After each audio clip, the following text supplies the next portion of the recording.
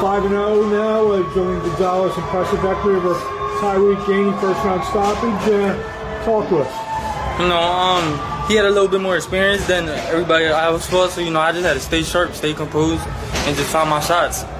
You've, like I told you in the ring, you fought here twice, 2 really impressive knockouts. Is something about fighting in Philly that maybe gets you up? It's the motivation, you know, everybody coming out, all my family and friends. I gotta put on a performance every time.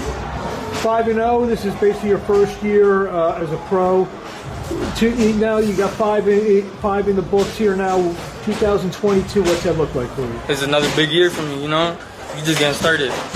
You feel like we'll start maybe seeing you on some prospect lists and so forth? Yeah, of course, soon. What do you want to say in closing? I want to thank everybody for coming out. My family, my friends, especially my team behind me.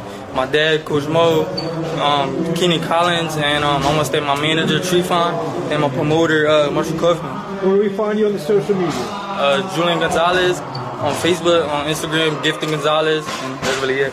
Well, so far you've been pretty gifted in your first 5, and you look to see more of you in 2022. You definitely will. Thank you.